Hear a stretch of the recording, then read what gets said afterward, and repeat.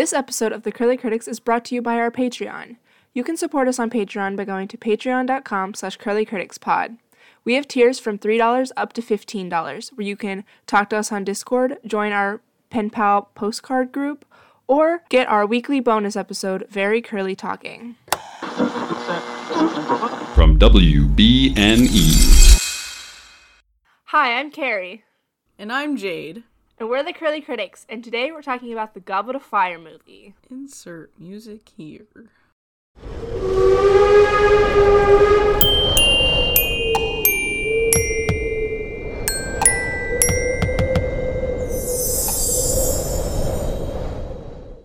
This movie came out in 2005 and is directed by Mike Newell.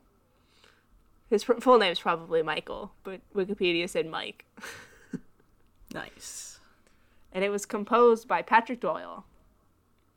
Great. How'd you feel about this movie, Jane? Honestly, it was alright. It wasn't fantastic. I felt like the whole movie, this is really how I felt with the book. I was just waiting for the end. I was just waiting for the cool scene at the end, and that's it. Everything else was kind of okay, whatever. Yeah. Parts of this movie made me super uncomfortable. The first half of this movie, I was watching it, and I was like, I'm uncomfy right now. Cannot tell you why. Well, there's one specific scene where I was like, eh. The first half of this movie is kind of lusty. Yeah. But I thought it was fun. I thought it was long, but I always think they're long, so it's fine. The book is long. Yeah, so it tracks. It makes sense. I thought it was fun. I think the actors did a really good job. And I think it was a good adaptation.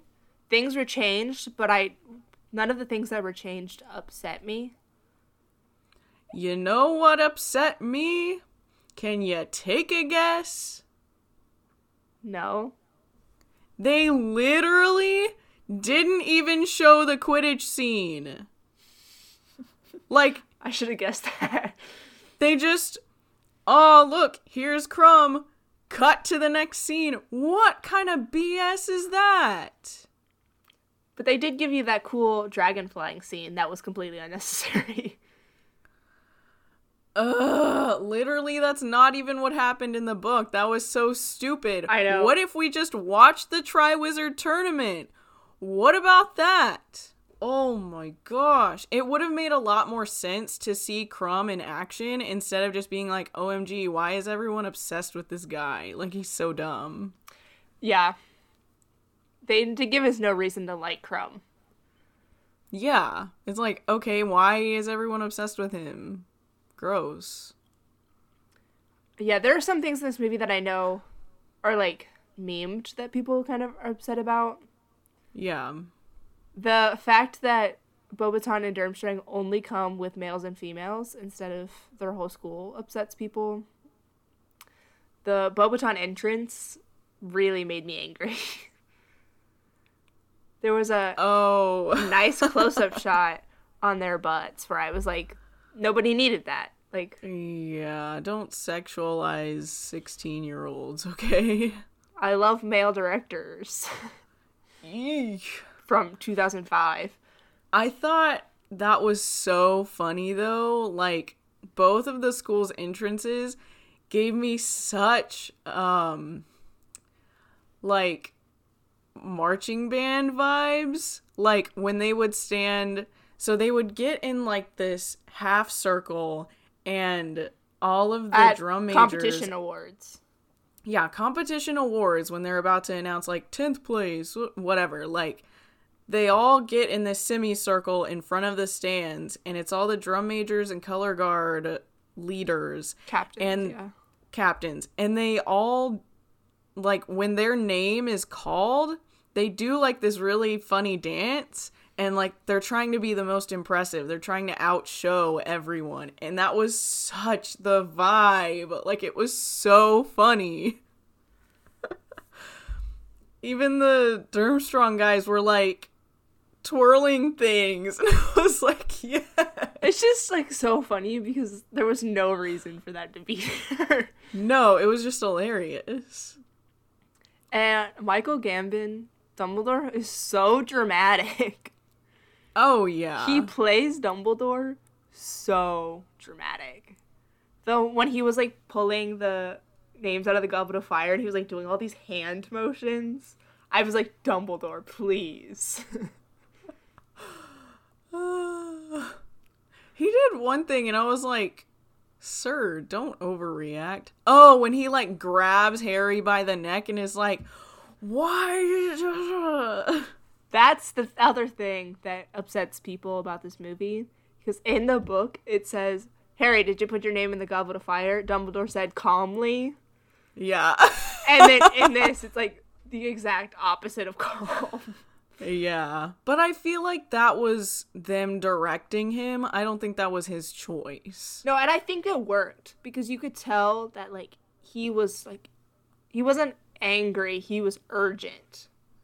Yeah. Like, why would you do this? More so, like, and it was more trying like, to keep him safe, not why did, like, you're such a jerk or whatever. and, like, we need to make sure that we're all on the same page right now so we can figure out what's going on.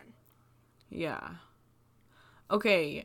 I knew Robert Pattinson was in this movie. I did not know David Tennant was in this movie. I did. Well, But I've seen it obviously before. you did. But I knew had that never before. seen, like, I had seen all the pictures of Robert Pattinson, so I knew, but I just thought that was really funny. To be fair, David Tennant's in, like, a total of, like, 12 minutes this whole movie. But he's, like, one of the main characters. Yeah. So. Robert Pattinson had no right to look like he did in this movie. Like, good? Yeah. Like, he looks super Oh. attractive compared to Twilight Robert Pattinson. Like, he actually looks like a good-looking human. Yeah. I thought, I don't know, this is, like, a weird comment to make. You might take it out. Like, his face, in certain scenes especially, it looked like they didn't put any makeup on him, because his whole, like, all of his cheeks were just red. Like, bright red. The whole time. And, like, I don't know, it was just weird. I think Like, same, but also... I think people who, like, just get red like that, that's just something that's hard to cover up with makeup. Oh, yeah, you're right. But I mean, like, movie people should know how to do that, but... Maybe they didn't care. Yeah, like, whatever. You're dumb. It really threw me off to hear Cho speak with an Irish accent. Yeah. I was like what? I, like, forget that this movie is English. Yeah. Like, they're all speaking in British accents, but, like, I've listened to, or, like, watched so much British TV and stuff now that, like, British accent does not faze me. But someone's, like, Yeah. Irish or Scottish, and I'm like, wait, what? Yeah. Or really the only time it phases me is when, like, people either speak in an American accent in their show and then they're actually British, or the opposite, and you had no idea. That's the only time it really shocks me. Yeah, Like, there's a guy on The Walking Dead who my dad showed me, and I was like, oh, dang, he's good. No, I was watching an Andrew Garfield interview, and he's British, and he was speaking with a British accent in the interview, but it threw me off, and I was like, wait a minute. Like, what? Same with Tom Holland. True. Our little Spidey boys. So, how did you feel about Moody and his character? mean, I thought it was pretty true to the books, honestly. Yeah, I thought he was a bit more insane. But that's kind of the vibe I got, honestly. Yeah, because in the book, I didn't really pick up on the fact that Barty Crouch Jr. was insane. Like, they mentioned it, they're like, yeah, this guy's insane now. But, like, seeing it happen, like, just his mannerisms are very much like, oh, yeah, this guy's insane. Yeah. The tongue thing was weird. David Tennant, I need you to note that. That was unnecessary, you freak. That was a choice, and it was the wrong one. Oh, okay, so as I was fuming about not getting to see the Triwizard Tournament, because I was ticked, I literally yelled at my TV. I was like, you've got to be joking right now. This can't be happening. You mean the Quidditch World Cup? Yeah, same thing. Whatever, it doesn't matter. I was like, this is wrong, but I don't know why. It's fine. Apparently it didn't mean that much to me. Oh, God. I didn't like how they did the whole scene after where Harry gets knocked out. Like, that doesn't happen? I hated that. That was like, dumb. What are the odds Harry Potter gets knocked out and he's just laying on the floor and nobody does anything? Nobody notices, and then like 2 seconds later his friends show up, but everything's already in ashes and he almost dies. Like, I don't... Oh, God. He just like passes out, and then by the time he wakes up the battle's over, and I'm like, you mean to tell me that since then nobody's walked by and been like, hey, that kid's still alive? Or they all just ran away? Is that Harry Potter? Like, what happened to all the people that were fighting? I have no idea. I don't mind that they didn't do the whole Winky stole the wand and then Barty Crouch Jr. used it thing, because that whole thing was really confusing. Yeah, and there was really no need for it. But, like, there could have been another way to do that. It was just weird. I guess they needed to show it somehow, but, like, they showed stuff not in Harry's point of view before. Yeah, they could have done it, like, they run away to the woods, and they're, like, waiting in the woods, and then, like... Because that is what happened. Right, and then, like, next, we see him shoot it off. Yeah. It just... I don't know. I like the part where he walks into the tent and is like, I love magic. I'm like, nice. I just love that whole scene. They can really tell... I think this movie is really where the three, Rupert Grint, Emma Watson, and Daniel Radcliffe, have really, like, understood the assignment now. They know what they're doing. Like, they started to do it in the last movie, but, like, I like that movie for the aesthetic more than the actual acting. Mm-hmm. And, like, in this movie, like, their dynamic is really good together, and they actually, like, all understand their characters really well. And so watching Daniel Radcliffe, like, look at the tent and be like, just on his facial expressions, like, seriously, we're all gonna stay in this tiny tent? And then, like, walking in and seeing it change, I was like, yes, you did it. Yeah. You're finally an actor. All of their, like, interacting with each other was really good. I love the scene. Okay, I'm just jumping around. Did Alan Rickman say anything in this entire movie? Yeah, there was a whole scene with him. Accusing Harry of all the stealing and stuff. Oh, yeah, okay. So that's the only time he talked. No, there was another time when he was in the thing with Dumbledore and McGonagall, and they're like, nah, we should let him do it. Thanks, Snape. Yeah, okay. I just, like, the scene where they're all doing, like, the homework, and... He doesn't talk. He does not talk the entire... And, like, when Hermione and Ron are fighting about getting a date, and it's just, like, he doesn't talk, but his facial expressions, when he, like, puts his cuffs down so he can hit them, I was like, Alan Rickman is amazing. He's the perfect man. I don't even know. Just his whole face, like...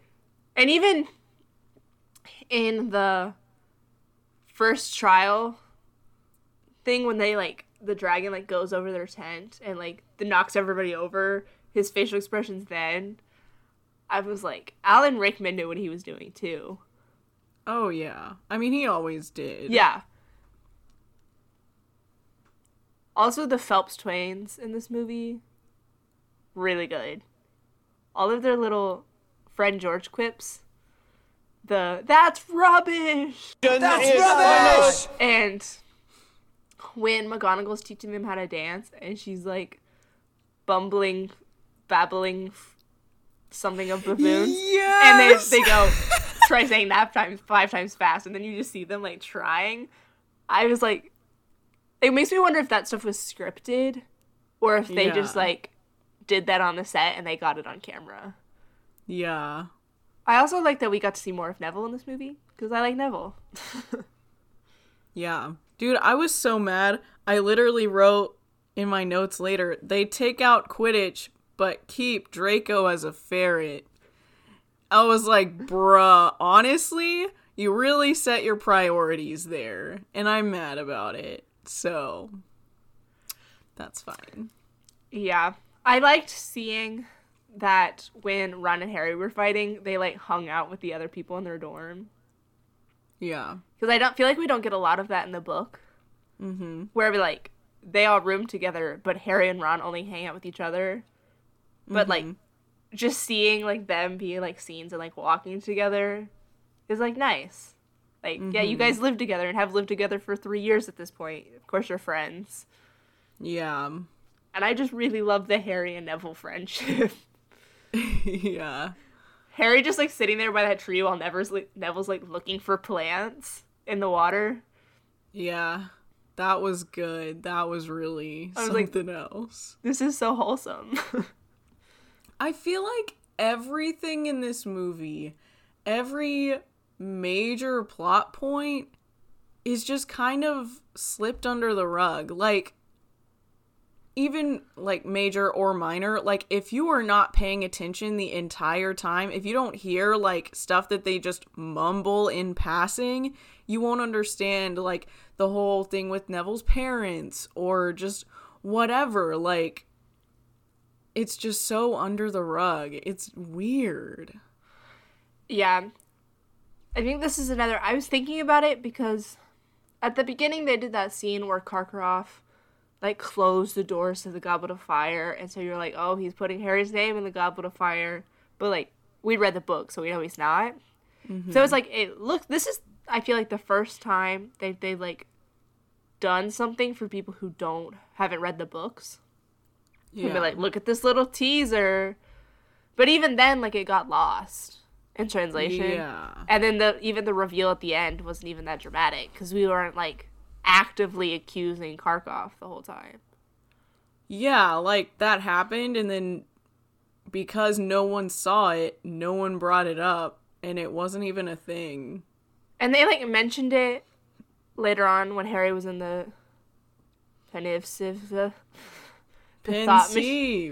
thought machine. And like we saw him on trial, and so you're like, oh, he's suspicious, but like Harry never looks like he's suspicious in this movie. And it's not like, in a movie it's hard to like make those subtle connections where like as a reader you're reading this over and over again, you're like, huh, that's weird. Yeah. But in a movie it all happens so fast that it's harder to be like, wait a minute. Yeah. Let's see. I didn't like Hermione this whole movie. I didn't like how they made her play. Because she was super stressed the whole time. She was super annoying, super hormonal, which like I get it. It makes sense. But the whole like crying on the stairs thing, I was like, you've got to stop. It's not even that big a deal. Cut it out. I mean, like they did fight in the book. I don't think she ran off crying, or at least we didn't see her run off crying. Yeah. I don't like the way they write Hermione for the most part. They just really turned up the know-it-all, like 12,000 notches. Yeah. In the movie, well, at least in the book, we get to see her do things that are pretty illegal. Yeah. Like in the book, was it in the Goblet of Fire book where she blackmailed Rita Skeeter? Yeah. Yeah, she like kidnaps a woman and blackmails her. Like, that's not the Hermione we see in the movies. And so yeah, and it's so like, in the oh, books, that evil woman, and then nothing else happens. so in the books we get to see a balance of like Hermione's a know-it-all, but she also has a dark side, and we get to watch that happen and see it. So we're like more okay with the fact that she's a know-it-all. Well, just here we only get she's a know-it-all, which is just an unfortunate fact of book to movie adaptations, is you can't have all of the nuance. Yeah. Which you could have if you were just doing a movie with no source material. Yeah. 'Cause I you would- feel like if there was no source material, these movies would be a lot better. Because they would be written to be movies. And they would make more sense. Yeah, that's interesting. I haven't watched a book to movie, like a newer book to movie adaptation lately, but I wonder if they've gotten better at that. It just depends. Of like, because book to movie adaptations are so interesting because you have to toe the line of this is still a book and we want it to turn it into a movie while it's still faithful to the book, but it also needs to be a movie. But there has to be a way to write a book to movie adaptation that makes it a movie and not just we took out the best plot points for the book and kind of tied them all together. Was To All the Boys a book first? Yeah. So that would be a good example. Yeah. Also, but also those characters are a lot less nuanced anyway. Yeah, I mean. But yeah, I thought, the To All the Boys movie was really good. Obviously, you watched it 300 times. I didn't like the second and third one as much. Listen, there's a chance I still haven't seen the third one.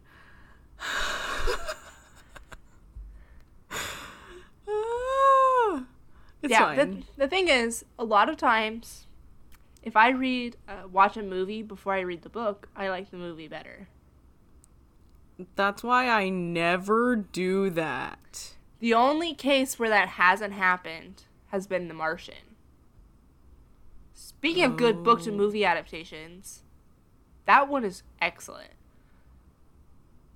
So I watched The Martian for the first time in physics class. And then I was like, wow, this is a great movie about space and science. So I got the book. And the book is like everything that the movie is, just with more science. Yeah.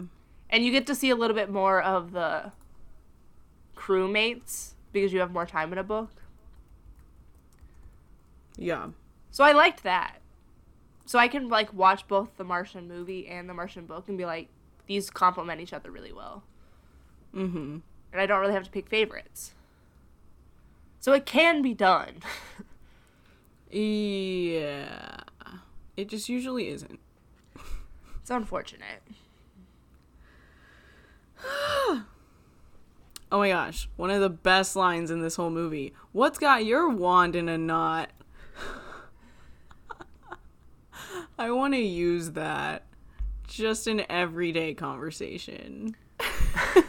I was going to say that the only part of this movie where Hermione didn't annoy me is when she walked up to Harry and was like, Oh my god. Ron told me to tell you that Seamus told her that Parvati said that Hagrid is looking for you or whatever. And then she had to like go back to Ron and Ron like whispered to her. She's like, please don't make me say it again. Like that whole scene felt very teenager in a way that I was like, I like this. Like this is good. It was annoying because we're older, but like it's hilarious at the same time. Right, like that would literally happen. And then later when Ron is like, yeah, I told you about the dragons because I told you that I told Hermione to tell you that Seamus told Parvati that Hagrid's looking for you, and Harry's like, no one would have picked that up. How was I supposed to pick that up? Like, what? Oh my gosh. Oh, whenever the whole, like, Seamus scene happened with the gillyweed, I wrote, no Dobby, nice. Bet they didn't have the budget for that CGI. It's also the Dobby stuff in this book, you have to explain it so much. Like, the only reason that he's there really is because of Winky and like he's free and like then you like would have had to have Hermione's storyline. Well, you could have just been like, oh yeah, since I'm free, I was working in Hogwarts because Dumbledore said, and then, Harry, you saved me, you're the best. Here's this thing to help you. It would have been pretty easy. Yeah, but instead we get Neville, and I like Neville. Aye. What a nerd, honestly. He's so sweet. Oh my gosh. The scene after the Yule Ball where Harry has a bad dream and like Neville's like, "Are you okay, Harry? I just got back." I was like, Ginny and Neville went hard. They were like, "Party, we're going all night." Oh my gosh. Which is like, Ginny was like a third year, so she wasn't even allowed to go if it wasn't for Neville, and like Neville's like an outcast, and so like they were just like, we have each other, we don't care what anybody else thinks, we're gonna dance all night. Did they go together in the book? I think so. I didn't remember, and so it took me by surprise. I was like, what? Let me look. Because I don't know. I might have just skimmed over that part. Whatever. Yeah. The first thing that popped up, I said, did Ginny and Neville go to the Yule Ball together in a book? And then it said, no, Neville and Ginny weren't each other's type. But it was like a Cora thing where they were like, do you think Neville and Ginny had romantic potential? And then this person's like, nah. Yeah.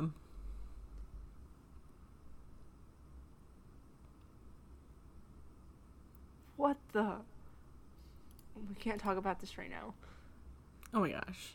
I just need you to meet Luna. Ugh. Fine. I know My life Madison was obsessed with her. Yeah. I just miss her. I think about how she would have reacted during this book so often. Right now, my life is just waiting for Jade to read books so she can meet my favorite characters. Ugh. These books are so long, honestly. The payoff is not even worth it. Also, talking about Siege and Storm, that book's a lot shorter. Yeah. Yeah, that's fine. So, something else that bothered me in this movie. Well, okay, so pronunciations, right? Pensieve, I guessed that one correctly. Perfect. Did not even notice them say it. This is why I've never said it right ever. That's hilarious to me. I don't know. Didn't you literally listen to this book? Yeah. No, I read this one. Oh, I was like, bro, honestly? I would have been so mad. He only said it once, but I made a point of listening just because I don't like how they said the French school. I thought it would be Beauxbaton. That's how I more say it. Like Frenchy. No, Dumbledore says Beauxbaton, and I want to die. Like, it's terrible. It sounds awful. It sounds like a bad sport. I've always said Beauxbaton. Yeah, because it sounds more French. That's how, anyways. And then the spell where you can bring things to your hand. Accio? Yeah. I always thought it was Accio. Oh, I've always said Accio. The double C, I think it's because the double C in Italian would be the CH sound, and so I just automatically read it like that. But that sounds really close to Accio. But it also sounds cooler, because it's like, Accio! Ugh, but it does sound more Italian now that I think about it. I don't like it. Yeah, they say that one a lot, so I've just always said Accio. Yeah, Pretty common spell. There's the part where after they get out of the lake task and suddenly Emma Watson has a French accent, and she says Grindylow with a French accent, and it makes no sense. Yeah.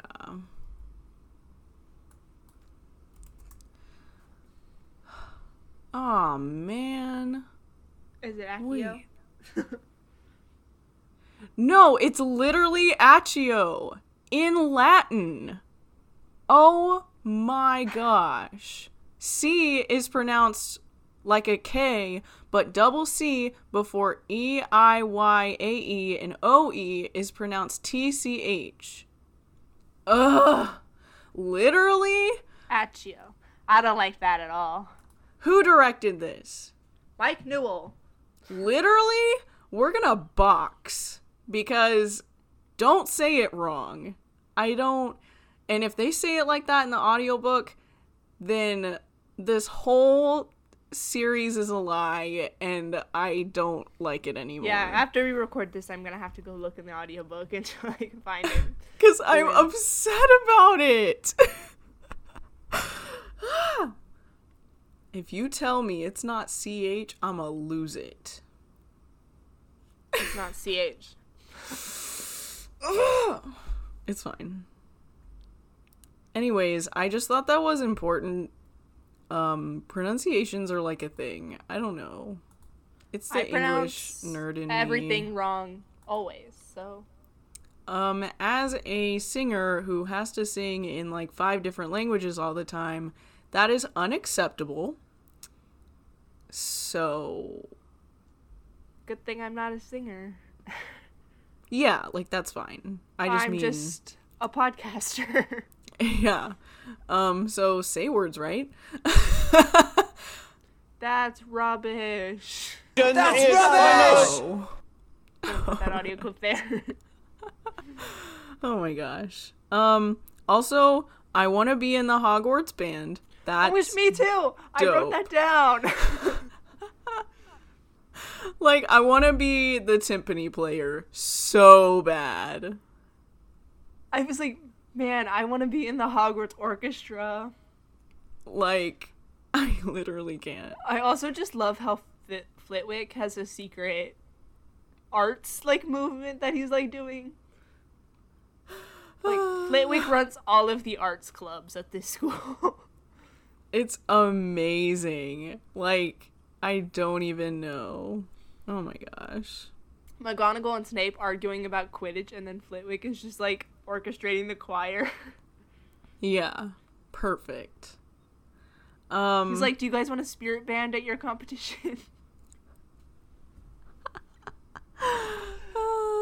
This Quidditch spirit band. Literally, this whole movie is just an ode to marching band, and they didn't even realize it. That's gonna be a great tweet, honestly. I was like, let me write that down, but I write them down when I edit. Yeah. I was mad in the maze that, Harry suddenly became the hero instead of Cedric. Like, Harry literally became useless in the maze, but in the movie, Harry's the hero that saves Cedric. And I was like, bruh, honestly? Yeah, I was thinking about it. So, there's that theory that the Golden Trio is, like, the 3 houses. Yeah, the 3 houses represented. And I was like, movie Harry gives me big Hufflepuff vibes. Yeah. More than Slytherin vibes. But everybody's like, Harry's the Slytherin of the group. I mean, of the others, yeah. But, I don't know. Then it's also like there's a level of book Hermione, big Slytherin vibes. Yeah.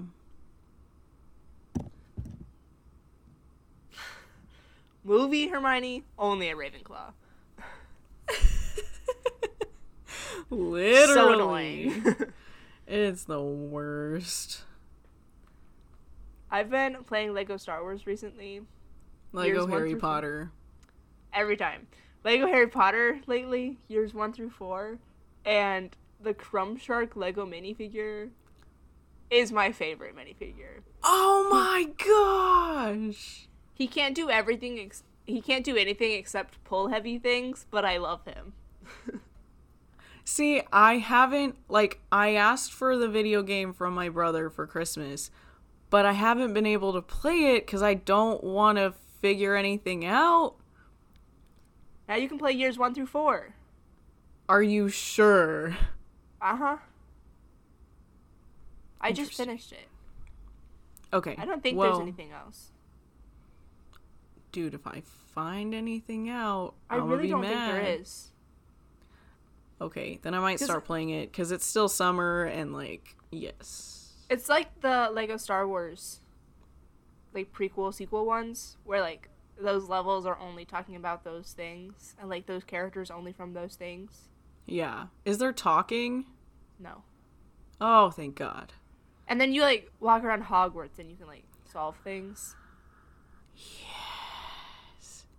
Can you be a true wizard?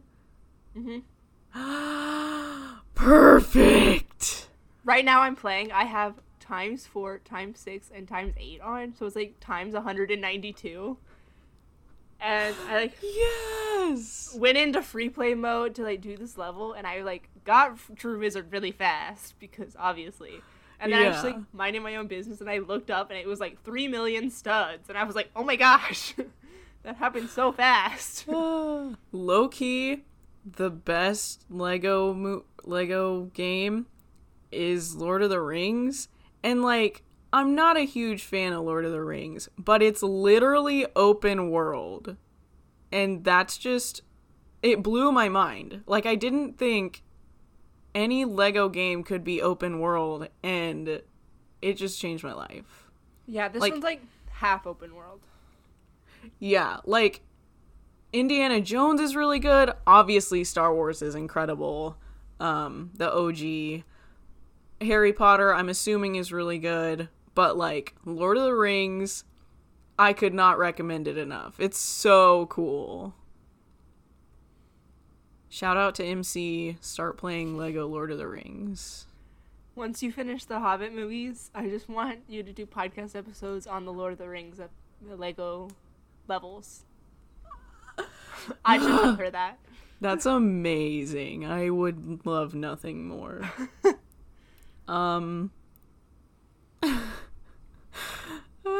My next note is bye-bye, SETI.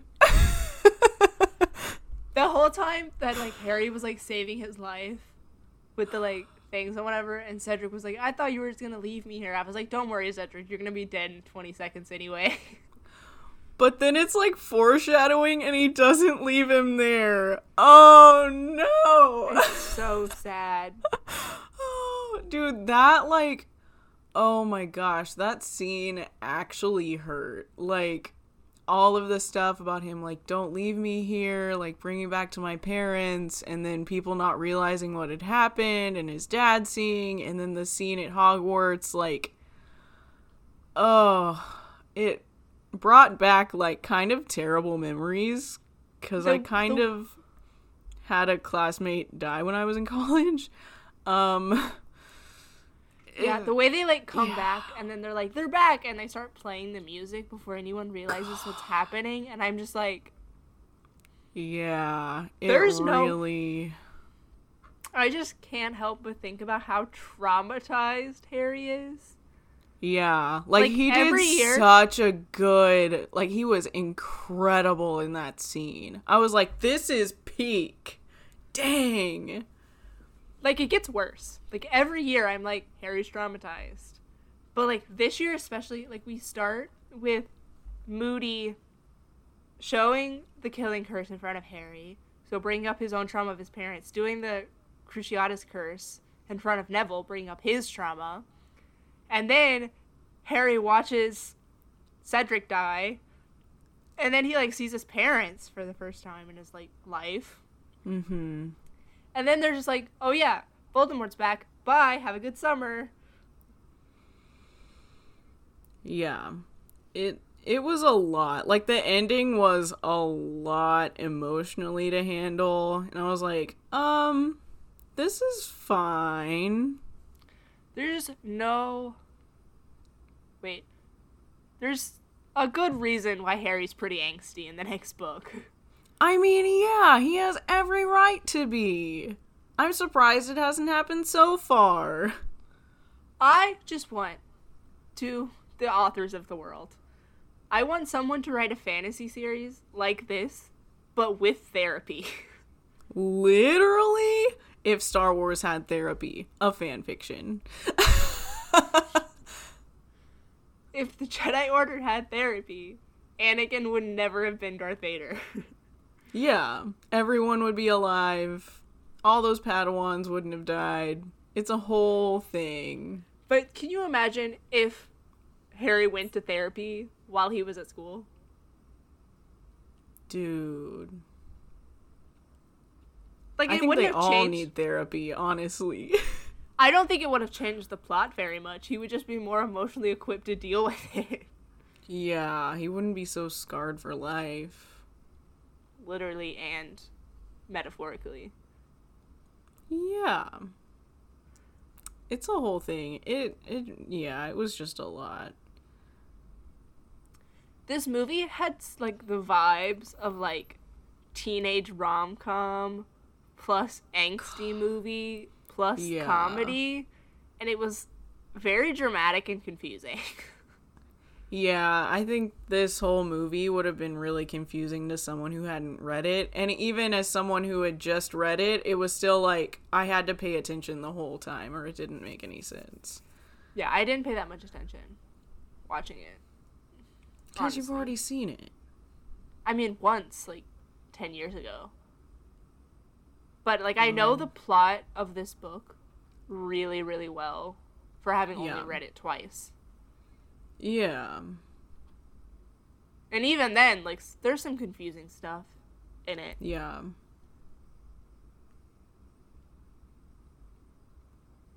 I just thought it was funny that the lake task was in the, like, beginning of spring, end of winter.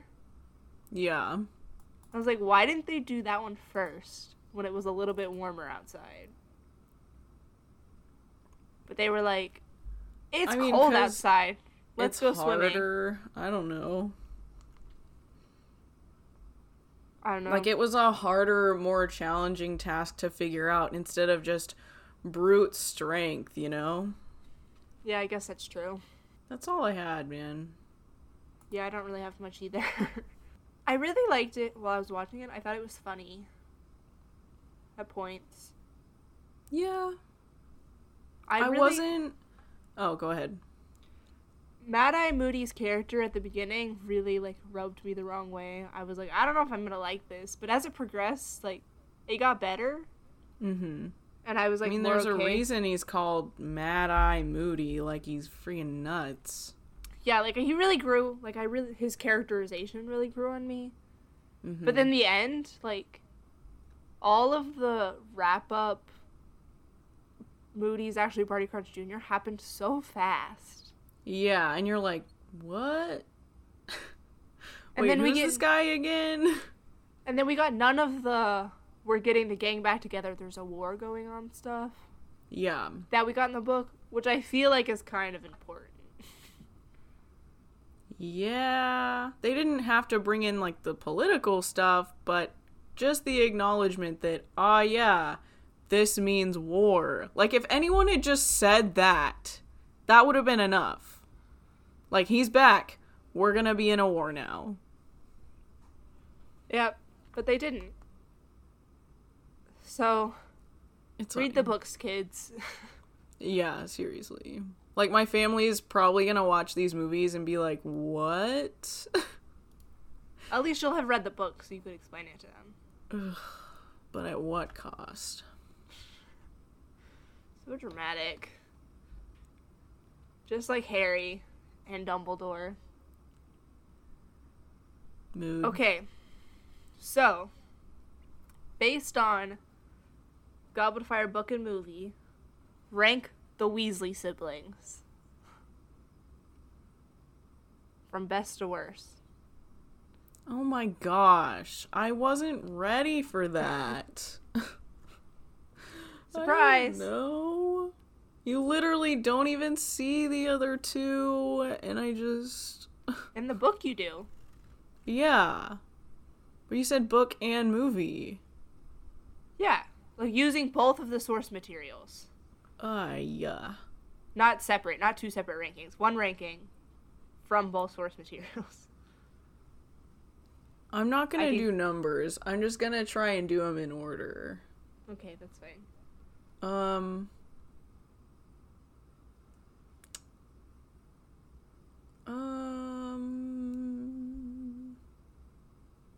I don't know. I like all of them for different reasons. Honestly, I feel like Ron's at the bottom. Well, second. Percy's honestly the worst, but like... Ron's just annoying. Like, in this. And like, Bill and Charlie are really cool, and the twins are really cool, and Jenny's really cool. I feel like that's my order, honestly. So, Bill, Charlie, Fred, George, Jenny, Ron, Percy. Yeah. I think I'm gonna put Bill, Fred and George, Charlie, Ron, Jenny, Percy. Yeah, you don't see a lot of Jenny, do you? No. That makes sense. I just like her. And she's the only girl. I feel like that gets her points.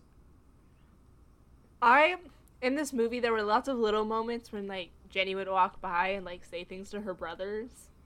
And I liked that energy of Jenny, the only girl, is the only one who knows how to control her brothers. Yeah. Because, you know, like, 6 older brothers, they're all super protective of her. Yeah. But then also, she can say whatever she wants to them, and they'll be like, whatever you say, Jenny. Obviously, Mrs. Weasley is the top, though. Like, no question. Okay, but she also, in this book, was, like, mad at Hermione because she thought her and Harry were dating because she read a gossip magazine. I mean, isn't that real, though? Aren't moms really like that in real life? Yeah, I just think that there's a lot of people who are always like, Mrs. Weasley's the best, she's amazing, she's perfect, but, like, Mrs. Weasley is a very flawed character. Yeah, she's not perfect.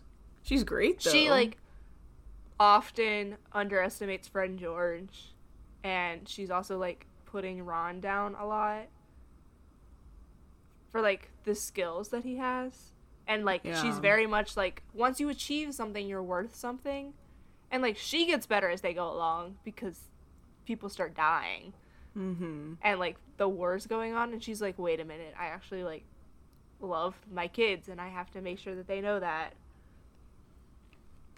Yeah, I just like that she took in Harry. She didn't have to. She could have been like, I have enough boy children. No, yeah. That, like, gives her points, for sure. It's very Enneagram 2 of her. Yeah. To be like, I help everyone, but I also expect everyone to do everything for me. Mm-hmm. Well, no. That sounded really bad. But, like, that level of, I'm very helpful, but I'm also very resentful of when people don't take care of me or do what I want them to. Yeah. But she's still a good character. Mm-hmm. So, rank the Defense Against the Dark Arts teachers. What are they again? So we have Quirrell, Quirrell, Lockhart, Lupin, Moody. I feel like it's just, like, Lupin and then the other ones. I mean, no. Moody would probably be second, because even though he's, like, evil boy, he does show them, like, a lot of important things and how to counteract them, whether that's in the book or the movie. So, I mean, that's kind of fine. But the other two are completely useless, so. Yeah, I can get behind that. Yeah. So, then, what do you think the Rotten Tomato score is for this movie? 73. For which? Critic or audience? Both. Okay. I did not have this pulled up when I asked that question. You have to guess too. I know, I'm gonna say 60 critic, 75 audience. You're probably closer. 88 critic, 74 audience. Ugh. I need to fight these critics, honestly. Like, what are their credentials? What makes them a good critic? I feel like nothing. They're just random people. Was there a train in this movie? Are dumb. I mean, yeah. Did we see the train? They were on the train. Yeah, you're right, they were. I forgot. Twice. They're like always on the train. What do you mean? Okay, what do you rank this? Rate this? I think solely for the good acting alone, I'm gonna give it a 7. I also gave it a 7. Good. That's fine. So that gives it a 70%. That makes it the second best Harry Potter movie. I can go with that. So far. I can live with that. What's the first? 3? Yeah. Because you gave that a 9. Oh my gosh. I like the aesthetic. I may, after we're done, change my scores a little bit. Yeah. Once we have the full picture. Cheater. You can change your scores too if you want. But that's cheating. Okay, my final question for you, Jade. Yeah. What do you think the plot of Order of the Phoenix is? Listen, I've been thinking about this so hard. Because I thought I was going to start the book before we recorded this episode. I didn't get the chance. Literally, such a good tweet. I'm giving you so much good material here. Order of the Phoenix is about a Phoenix's McDonald's order.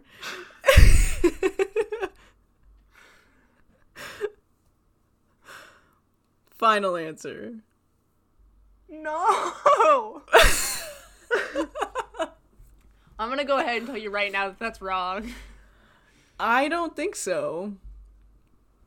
I think I'm right. I'm pretty sure. Okay, but what do you think Fox would order at McDonald's?